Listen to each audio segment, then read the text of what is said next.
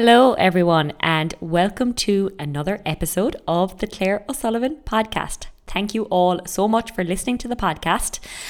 If you are enjoying it, make sure you hit subscribe wherever you are listening to the podcast, whether that's on Apple Podcasts or Spotify or any other podcast hosting app, and drop us a review as well to help us reach more people and get good information out there.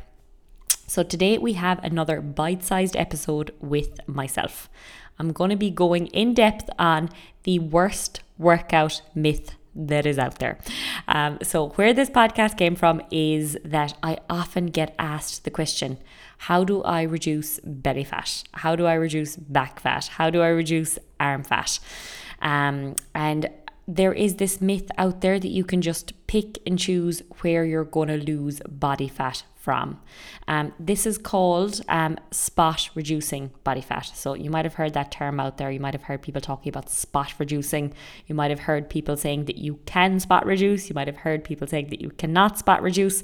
But that's what spot reducing means. It means deciding I want to lose body fat from this certain area, from my thighs, and these are the exercises I'm going to do to target that area. So the thing is that you cannot spot reduce body fat. You can't decide I'm going to lose body fat from a certain part of my body by doing certain exercises to target that area. If you do loads of back exercises, you're going to build your back muscles. If you are overloading them over time, so putting more of a stimulus on them by, we'll say, asking your back muscles to move more weight around the place in the gym, then over time, your back muscles are going to get stronger and they're going to grow in size quite slowly over time. So you'll build your back muscles. And it is really important to know that the building of muscle is such a slow process, especially for ladies. Guys are going to build muscle that bit faster.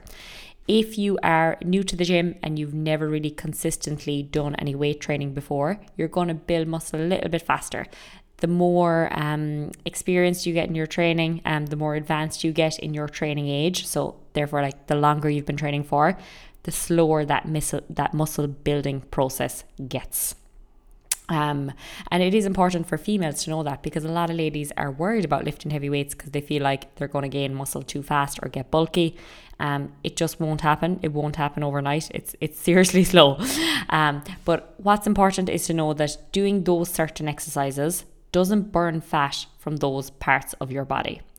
You will lose body fat if you're in a calorie deficit. That is how we lose body fat. That means we need to be consuming less calories than we are burning on a consistent basis to drop body fat. But when you're in that calorie deficit, you don't have control where the body fat you don't have control over where the body fat is going to come from. That is going to be controlled by your genetics. Doing certain exercises for certain body parts won't mean that you lose fat from those body parts. For some people, it's going to come from your boobs first. From some people, it's going to come from your hips first. For others, from your tummy. Some people might lose it kind of pretty evenly overall, like they might just drop body fat kind of from their body overall. But no person has control over that, and doing certain exercises won't change that.